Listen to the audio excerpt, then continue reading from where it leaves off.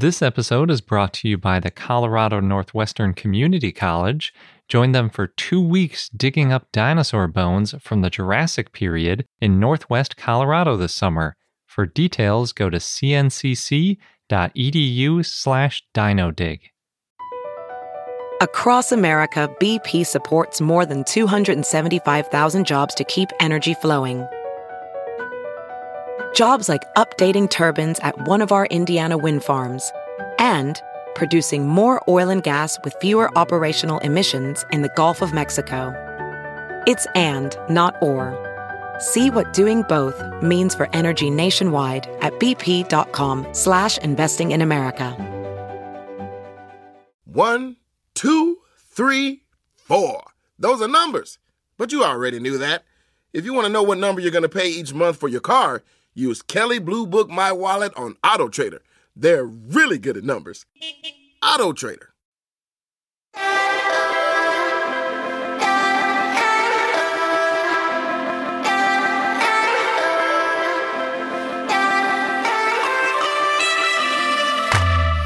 Hello and welcome to I Know Dino. I'm Garrett. And I'm Sabrina. This week we have Dinosaur of the Day, Electrosaurus, and a bunch of dinosaur news. But before we get into our news, we want to thank some of our patrons who helped make this episode possible.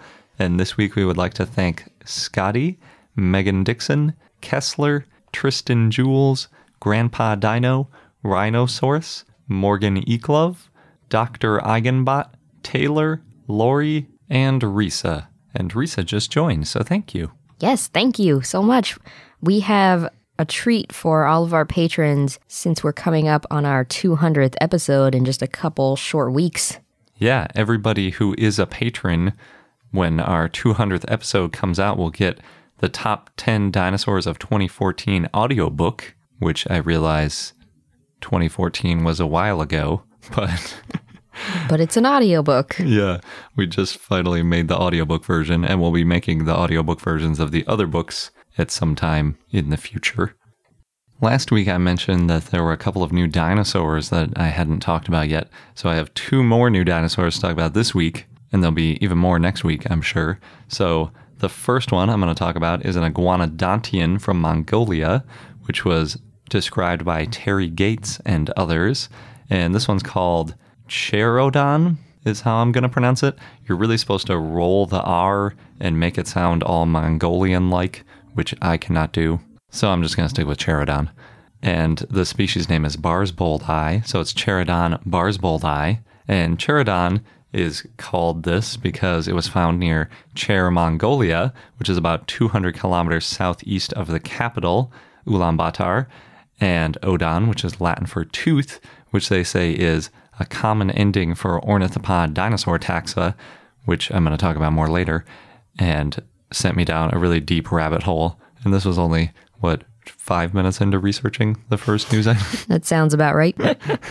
And Barsboldii is the species name because they wanted to honor Dr. Rinchen Barsbold, who is a prominent Mongolian paleontologist who helped find the first fossils of Chaerodon. So that makes sense. And I think there's been other Barsbold named dinosaurs too. Sounds familiar. Yeah. They actually found 3 individuals of Chaerodon. They're all very close in size, but they're also all subadult. So it's like they found a very specific age group, and they're all that age, but none of them are adults. It's kind of weird. The remains include a complete skull, other than the brain case, which is basically part of the skull, but it's very much inside. So if you look at the outside of it, it looks like you have the full skull. They also found a partial sternum, and they found the left femur and the right tibia, which is kind of weird. So it's like the upper part of the left leg and the lower part of the right leg, and then a little bit of the hips. So not too much, but it's cool that they found the full skull because that's often the most interesting part, especially with dinosaurs like iguanodonts, where their body is just kind of a generic herbivore body, and then the head often has different stuff. Yeah, otherwise you wouldn't be able to tell what kind of genus it is. Yeah, I think you're right. Looking at it, it does look quite a bit like Iguanodon. Its skull kind of curves downward in the front, so the top of the skull, which is sort of where the nose is, droops down over the bottom of the mouth. So it kind of looks like it has a huge nose kind of sagging over the mouth. If you know what iguanodon looks like, then you know what I'm talking about. And it also has a really large nasal fenestra. So that's that big opening that goes through this, from the left to the right side in the nose. So I would call it a nose opening, but that makes you think of where it breathes in. And this isn't necessarily where it breathes in. It could just be an extra gap in the skull to kind of lighten it up. Those are both common in later hadrosauroids, but a little unusual for earlier hadrosauroids. And this one's relatively early because we think it's from the early Cretaceous, about 100 to 110 million years ago. So that's interesting. And then the other features that they found were that by the eyes, it has more similar features to early hadrosauroids, for example. So it's a mixture of features like we almost always see. They said that the dentary, or where all the teeth are, has 21 tooth positions, but there are only 2 teeth per family, meaning with one socket, there's 2 teeth in there. That's a lot of teeth. Yeah, but some of them have more than that. So, that means there's at least 42 teeth. And I'm not sure if the dentary, that might only be the one part of it, like the bottom part versus the top part. Either way, though, it's much fewer teeth than some of the later hadrosaurids had, because some of them even broke 1,000 teeth. So it's still pretty small dental batteries, I guess you'd say. Wonder if that hurt, breaking 1,000 teeth. They didn't break them all. They had that fancied enamel, remember? I know. Just having some fun. Yeah. They didn't give a size estimate for Chaerodon, but the skull is roughly, and I just eyeballed this, about 0.5 meter long, which is about 1.5 foot long. And so that makes it maybe about half the size of an adult iguanodon, which is about 10 meters, so 5 meters-ish. It's a subadult. And all 3 of them were subadults in around that sort of size. They could have given a size range, though, because they found the femur, so they could have guessed at the weight. I'm kind of surprised that they didn't. But maybe since it's already growing, they figure maybe the femur isn't scaled for that exact size individual or something. I don't know. It was found in the same formation as another iguanodontian named Ultirhinus. So the obvious question then is, if these are subadults and Ultirhinus is in the same formation, is it a subadult of Ultirhinus? And the author said that Chaerodon is probably not a ontigomorph of Ultirhinus, which I think is kind of a funny word, but I guess ontigomorph means that, they don't think it's just a different age of that same animal, like has been proposed for Triceratops with Torosaurus and Stygimoloch with Pachycephalosaurus and all those kinds of things. In fact, when I Googled ontigomorph, just because I wanted to make sure, the first thing that pops up is the Wikipedia article for Stygimoloch because of Jack Horner. Oh, yep. Makes sense. Maybe he coined that word, I'm not sure. So they also tried making a few changes to their Chaerodon model to see if, when they did their phylogenetic analysis, it might come out as an ontigomorph, or, basically show that it's very similar to Ultirhinus. But when they did things like shrink the nasal fenestra a little bit in case that happened as it grew, they found that there were still enough differences between Ultirhinus and Chaerodon to consider them different animals. So they kind of hedged it by saying, we can't say definitively that they're different animals because we don't really know the age of Ultirhinus as well. If you knew it was an adult and it was bigger, or it was an adult in the same size, that would obviously give you better information, but they didn't include that as part of their analysis. So that would obviously be a good follow-up study. And if they do that study and find that, there are more similarities, then they might get lumped together again later. So that's our first new dinosaur of the podcast, but as promised... The episode. Yeah, good point. There's been many new dinosaurs. Yeah, we've literally had hundreds. But yeah, as promised, we have another new dinosaur this episode. And this one is a sauropod. Yes. Yeah, that was like a pause for applause sort of moment. It was described by Rodolfo Coria and others, and its name is Pilmatoea fondesi, and Pilmatoea is the name of the genus because it's from the Pilmatoy area of Argentina, which is in Patagonia. It's interesting to me, like a lot of times they'll describe it as Patagonia randomly and not mention Argentina at all. And then in this case, they didn't mention Patagonia. They just talk about Argentina the whole time.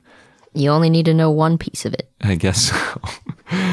It's weird. I don't know. Maybe since they weren't going to name it Patagotitan or some other kind of Patagonian name, they just stuck with Argentina. And then Fondesi is because it was named after Mr. Ramon Fondes, who they say is the manager of the Museo Municipal de las Lajas for supporting their project since 2009. And I couldn't find this museum anywhere. I found a similar museum, but it was in Cuba and doesn't seem to have anything to do with paleontology. So maybe it's just a philanthropist in Cuba who gave them money? I don't know. It's kind of interesting.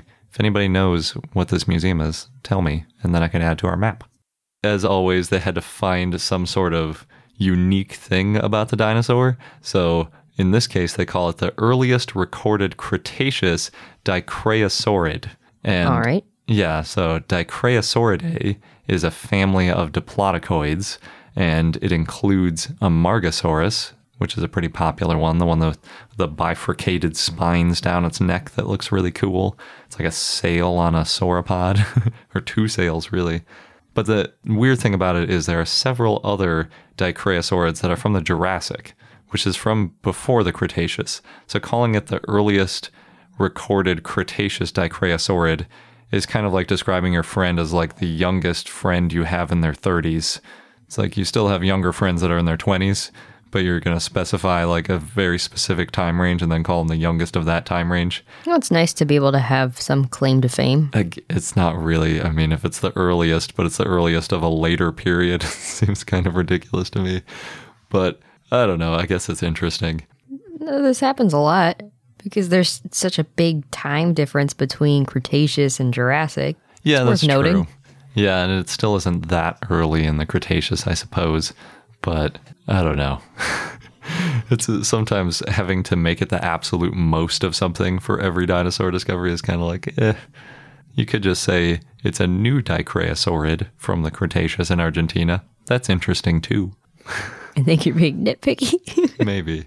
I think it might be an element of sort of how these publications happen, though, because a lot of journals only want to publish things if there's some like significant relevance to that individual. So if the more things that they can say is like the most or the biggest or the earliest or the latest, then that gets them more likely to be published in a better journal. So that's probably why they do it. So a lot of these Dicraeosaurids have really interesting vertebrae like Amargasaurus, and that is basically all they found with Pilmatoea, and it looks a lot like Amargasaurus, really. So its spines are taller than the rest of the vertebrae combined, which is pretty crazy looking. So you've got that little kind of central part of the vertebrae, and then the, pieces that stick off to the sides, and then really tall spines sticking out of the top. So it looks really cool. And because of that, there are just a lot of general similarities assumed between it and Amargasaurus, which is also from Argentina and from the Cretaceous. That's the latest known Dicraeosaurid, and previously it was the only one known from the Cretaceous. So since this one was a little bit earlier, that makes it the earliest one known in the Cretaceous. Unfortunately, since they only found a couple bones, they didn't learn too much more about the family, other than just have some things to compare with this individual versus other ones in the same family. Just happy they found another sauropod. Yeah, it's cool. They're one of my favorite groups of dinosaurs, too, with those tall spines. It's such an interesting combination. Mm-hmm. And most people have no idea that they exist. Sauropods with sails on their necks. It's pretty nuts. We have some sad news next. There was a recent fire at the National Museum of Brazil in Rio de Janeiro that destroyed a lot of the 20 million items that were in its collection. Yeah, it basically collapsed the whole top of the museum, so everything that wasn't in the basement got destroyed. Well, it's unclear, too. There are some that were in metal boxes. Oh, okay. They might be okay. They got to do more excavating first. Mm-hmm. So in the collection, they had bones of the sauropod, Maxicalosaurus, they had ancient Egyptian artifacts, and they had Lusa, which is this 11,500-year-old human skull. And that was the oldest one known, right? If not the oldest, one of the oldest. Yeah, it was one of the oldest known. Luckily, no one was hurt because the fire happened after the museum closed on a Sunday. The museum's really old and got a lot of history itself. It was founded in 1818. There's a lot of criticism that this fire could have been prevented. So since 2014, the museum has not gotten its full annual funding. And in 2015, it had to close for a while because there wasn't enough funding to pay for the cleaning and security staff. And curators actually had to crowdfund to repair termite damage of the hall with their humpback whale and the dinosaur Maxicolosaurus. And then in May of this year, 10 of their 30 exhibits were closed because they were in disrepair. The museum had exposed electrical wiring and peeling walls. Yeah.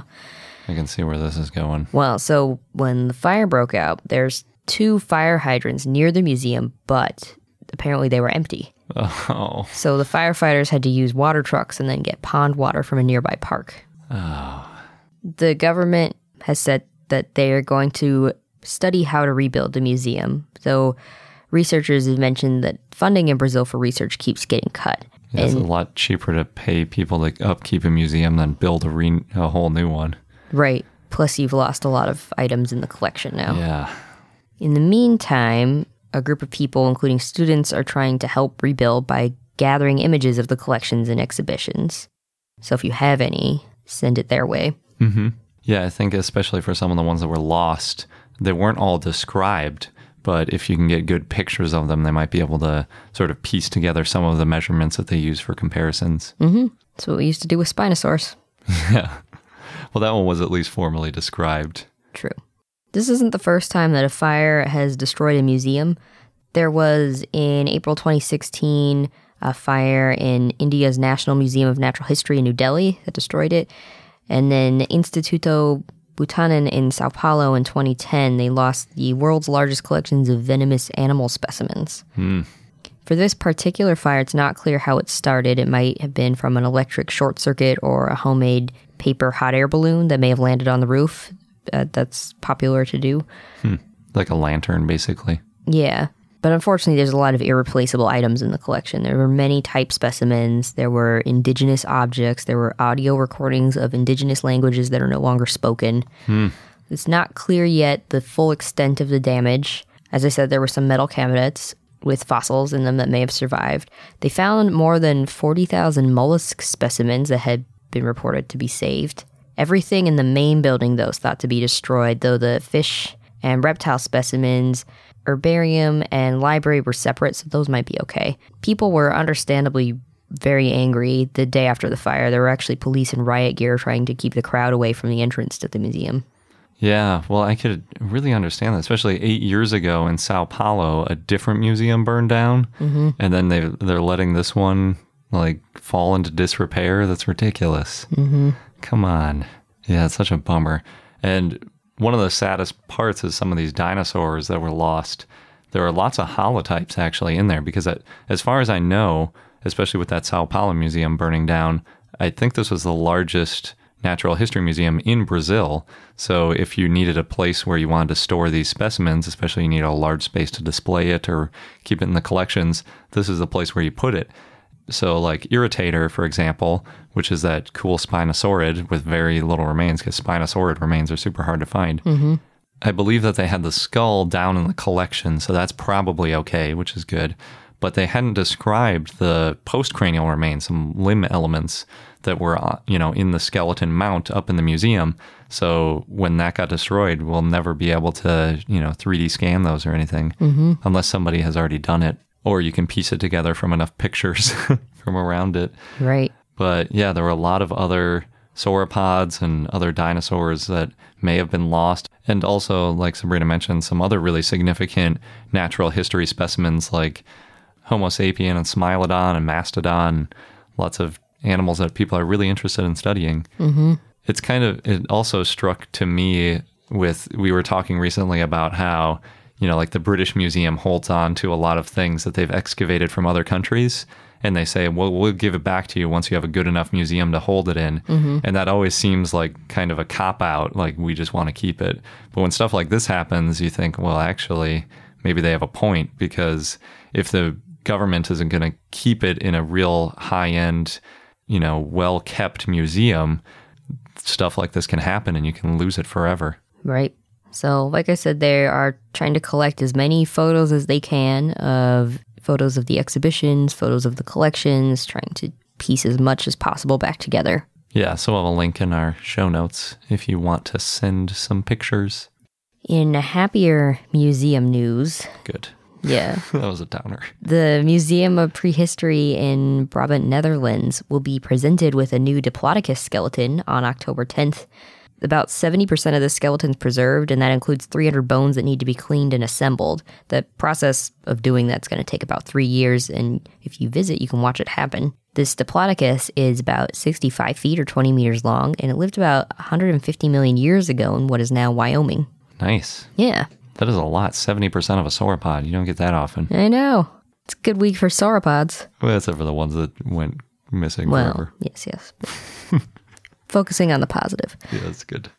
In Ohio, the Cincinnati Museum Center is getting a 30-foot-long Torvosaurus skeleton in November. That one's 55% complete. It was found in Dinosaur, Colorado by a Cincinnati native, Jason Cooper, and it will be displayed alongside 5 other dinosaurs in Dinosaur Hall, including Allosaurus and Galeamopus, and 3 other new dinosaurs, though I couldn't find which ones they will be. Cool. Yeah. Ohio has some good dinosaur museums with that in the Cleveland Museum. Yeah, and you can go to some breweries sometimes and see dinosaurs. It's great. Next, thanks to Dennis who shared this one with us. In Napa County in California, you can see a T-Rex skeleton nicknamed Roosevelt, also known as Rosie, at the Aaron Martin Design Showroom. At least it was up until the end of August. It might be up until the end of this month. I hope so. Maybe we'll get a chance to see it. But this T-Rex is 35 feet or 10.6 meters long. It took 3 to 4 people to assemble it in about a couple hours. And it's named after Franklin D. Roosevelt. And it's comprised of 3 partial skeletons found in Montana and Wyoming. 2 of the skeletons were found near Fort Peck Lake, a hydroelectric dam project that was made as part of FDR's New Deal in 1940. That's why it got the nickname. Roosevelt the dinosaur is about 45% original bones. Wow. Yeah. It was put together in 2015. The skeletons were collected between 2008 and 2013 by Clayton Phipps. And it's on sale for $3.9 million. Hope it goes to a museum. That'd be nice. Where do you have to go to see this? The showroom in Napa County. I wonder if we can go see it. If We it's should go. still there. Yeah, we should try. Yeah. Aaron Martin Design Showroom. Yeah, Dennis saw it and sent us pictures. Some good ones. Nice. Thanks again, Dennis. In another part of the world, Kaohsiung Industrial Park in Zigong, Sichuan, China makes animatronic dinosaurs and other prehistoric creatures. Post Magazine wrote a feature on the park. There's 25 companies there, and apparently they make, quote, 4 out of every 5 models of prehistoric beasts around the world. Holy cow. This is according to the Sichuan Bureau of Commerce. Yeah. One factory, Genggu Longtan, makes 2,000 dinosaurs per year, and they have 220 people who work there. Holy crap. They have dinosaurs in more than 60 countries. That is a lot of people churning out dinosaurs. I know. So making these animatronics, they require a lot of steps and skill, as you might imagine. It starts with cutting and welding a steel frame. Then they had motors and other electrical components. Then they cover it with synthetic foam. Then they carve that out to show the details. Then they glue silk gauze to the model and add 5 coats of silicone rubber, then an undercoat of pigment, then more silicone rubber, and then a top paint coat. And then they add the glass eyes and the wooden teeth and the claws that they make from fiberglass or silicone rubber. So lots of things. The industrial park, it's near a large fossil area. There's fossils from the Jurassic. They found that back in the 1970s by an oil prospecting team. And there's also a museum in the area, a Zigong Dinosaur Museum, Center of Jurassic Stratigraphy and Paleontology, which opened in 1987. Oh, yeah, I've heard that's a good one. Yeah, if you go there, you can see the excavation site. And species found there, they include the Stegosaur, Huayangosaurus, and the sauropod Shunosaurus. Oh, those are good ones. Yeah. Shunosaurus is one of my favorites. That's got that club tail, which is another weird thing you'd never expect to find on a sauropod. Sauropods are great. They're pretty cool. That's really interesting. It kind of explains why a lot of times I go to these animatronic dinosaur things and I feel like I've just seen the same one over and over and over again. It's all made by the same people. It is, apparently. And they all have that same like rubbery look. Although, I don't know, those don't look like they're silicone. Oh, I guess they are silicone rubber. But they're very rubbery looking, like their skin looks like it kind of jiggles over the armature underneath a lot of the time. And they might be outdoor safe too, given that I've seen a lot of these outdoors. Except for when they have an electrical short, then burst into flames. Might not be them. We don't know. That's true.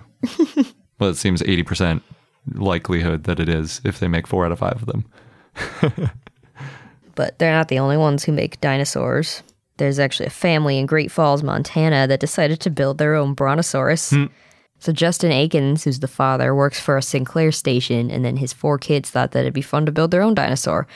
And they found a dinosaur outline online. They traced it onto plywood and cut it out, and their cousins helped. The whole thing took them 2 years and a lot of welding. And then they painted it. They had to actually paint it twice because they put too much paint on it the first time, and then I think it couldn't stand up or something happened. It was too slick, so they had to redo it. But now they plan on putting Christmas lights on it in December, and they're currently taking suggestions for names, and they're already planning their next project. They want to build a T-Rex. That's cool. So they must have gone beyond just cutting out a plywood outline. That was, I guess, the first step in their design. Yeah. It looks like metal in the picture. That's cool. There was welding, so it makes sense. Oh, yeah. It just looks like, it looks a lot like the Sinclair logo, which makes sense. But then it's got some depth to it. So, but it's still kind of a 2D shape. That's cool. It's really cute. Next, it's already been 10 years since Google Chrome came out, and to celebrate, you can play a birthday edition of the running T-Rex game. You know, that one where the T-Rexes use the space bar and it jumps over the cactus. So in this version, the T-Rex is wearing a party hat, and you still jump over cactus, but you can also collect birthday cake, and then there's balloons in the background. It's always like when I see that thing, I get annoyed because it means my website didn't load. But seeing the little dinosaur, it does relieve a little bit of the sting. Then it's doing its job. Yeah. And last, Mattel has a new blue Velociraptor dinosaur toy out. It's called the Alpha Training Blue. It's an interactive raptor. It is 16 inches, about 40 centimeters tall, and you can control it with a remote. It's actually a baby blue, so it's about the same size as baby blue in Jurassic World. Yeah. And the remote looks like Owen Grady's clicker, so you can act out those scenes. She comes in a cardboard box that looks like a dinosaur cage. She can make over 100 sounds and movements, including blink, roar, chomp, move her tail, and she has built-in wheels on her feet. There's 4 modes. There's training mode, guard mode, RC mode, or total control mode. In training mode, she responds to motion commands. You can give her treats or pet her, and then she can advance. The press release said, quote, "You can train Blue up to 90% with 10% of her activity still a surprise, similar to a real animal." Interesting. Yeah. I wonder how well that works.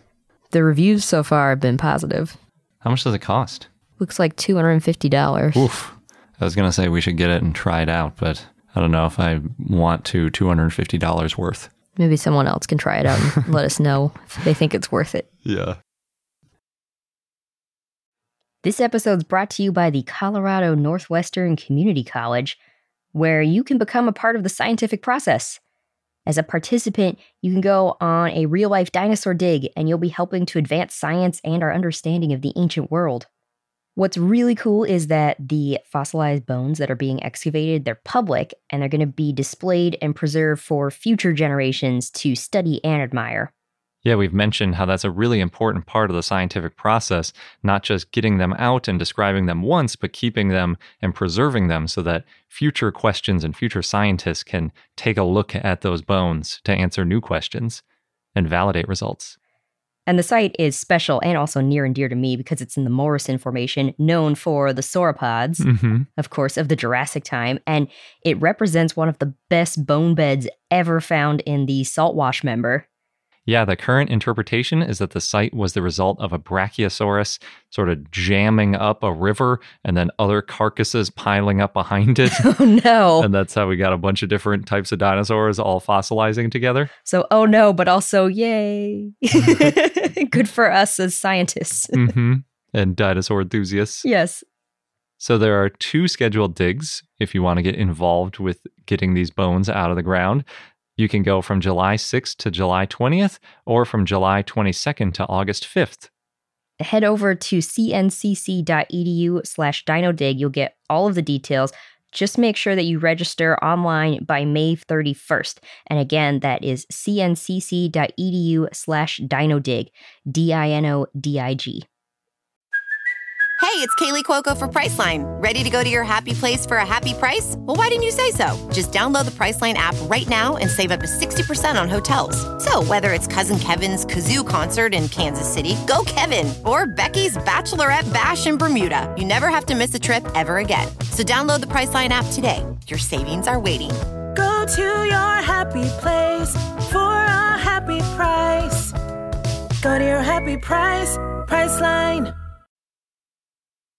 And now into the dinosaur of the day, Electrosaurus, which was a request from Allosaurus, the great theropod dude, so thanks. It was a tyrannosaurid that lived in the Cretaceous in what is now Inner Mongolia at the Iran-Dabasut Formation. There's only one species, Electrosaurus olseni. The name means alone lizard.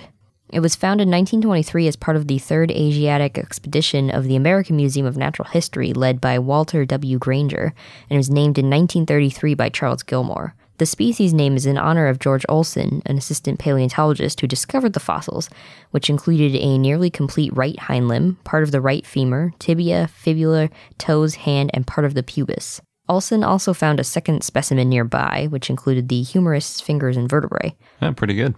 Yeah. Other fossils have been referred to Electrosaurus that were found in China and Uzbekistan. It was a medium-sized bipedal carnivore that could grow up to 16.4 feet or 5 meters long, and it had a similar body shape to T-Rex. I guess that's medium-sized, 16 feet long. But compared to something like T-Rex, that is still not too big. So it's still pretty small. But it was one of the top predators of its time, along with Gigantoraptor. Electrosaurus probably preyed on ornithischians, such as Bactrosaurus and Gilmorosaurus. Guessing that one's named after. Yeah. The tibia and femur were similar in length. It was different from other tyrannosauroids where the tibia is longer. Also, the hind foot and ankle were closer in size to the tibia than other tyrannosauroids. The hind foot is usually longer. Some scientists have thought that Electrosaurus olseni was a species of Albertosaurus, but Thomas Carr in 2005 said that Electrosaurus had a number of distinguishing characteristics and therefore was its own genus. And our fun fact of the day goes back to what I hinted at earlier about Odon, because they said that Odon was a common ending for other ornithopod dinosaurs. I wanted to check that because I didn't think I had seen Odon very often. So I looked it up, and Odon is in fact historically one of the most common dinosaur name endings. If you think about it, the original three dinosaurs were Megalosaurus, Hylaeosaurus, and Iguanodon, so it makes sense that that Odon part from Iguanodon would show up in other dinosaurs. And there were dozens of them named in the 1800s. Most of them are now considered invalid, though. And in addition to Mantell, who named Iguanodon, the suffix was also used by Thomas Henry Huxley with Hypsilophodon, which is an ornithopod, Richard Owen, Othniel Charles Marsh, Edward Drinker Cope, Franz Nopska, Friedrich von Huene, and Joseph Leidy, who are pretty much all of the big names in the 1800s. Mm-hmm. And Leidy named Troodon, that was his Odon, which is now considered dubious, but has that whole other lineage. But that is not an ornithopod, it's a whole other thing. But Odon really isn't used very often for dinosaurs anymore. And I'm not sure, maybe that's because just having tooth is a little bit vague. It's kind of nice to hint at what family it's in, like Ceratops or something similar if you're going to end in a suffix, because otherwise it's just kind of vague, I suppose. But most of the time they just end in saurus because that lets you know that it's a dinosaur. And then there are other fossils that were thought to be dinosaurs back in the day that ended in Odon but turned out to be something else. One of them is Squalodon, which is now known to be an extinct whale, but they thought was a relative to Iguanodon.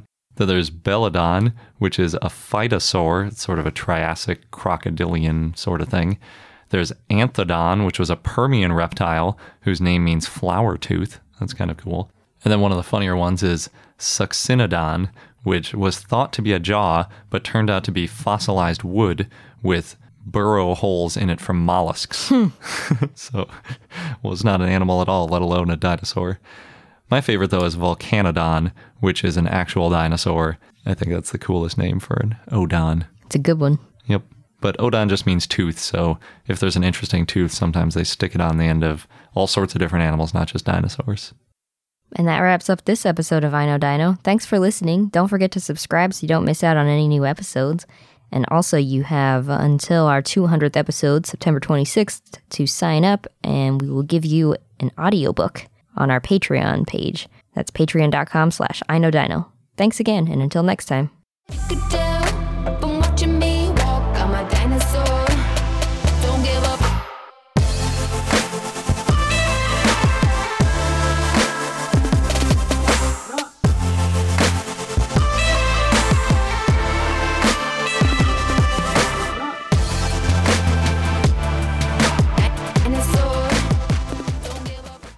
Look around. You can find cars like these on AutoTrader.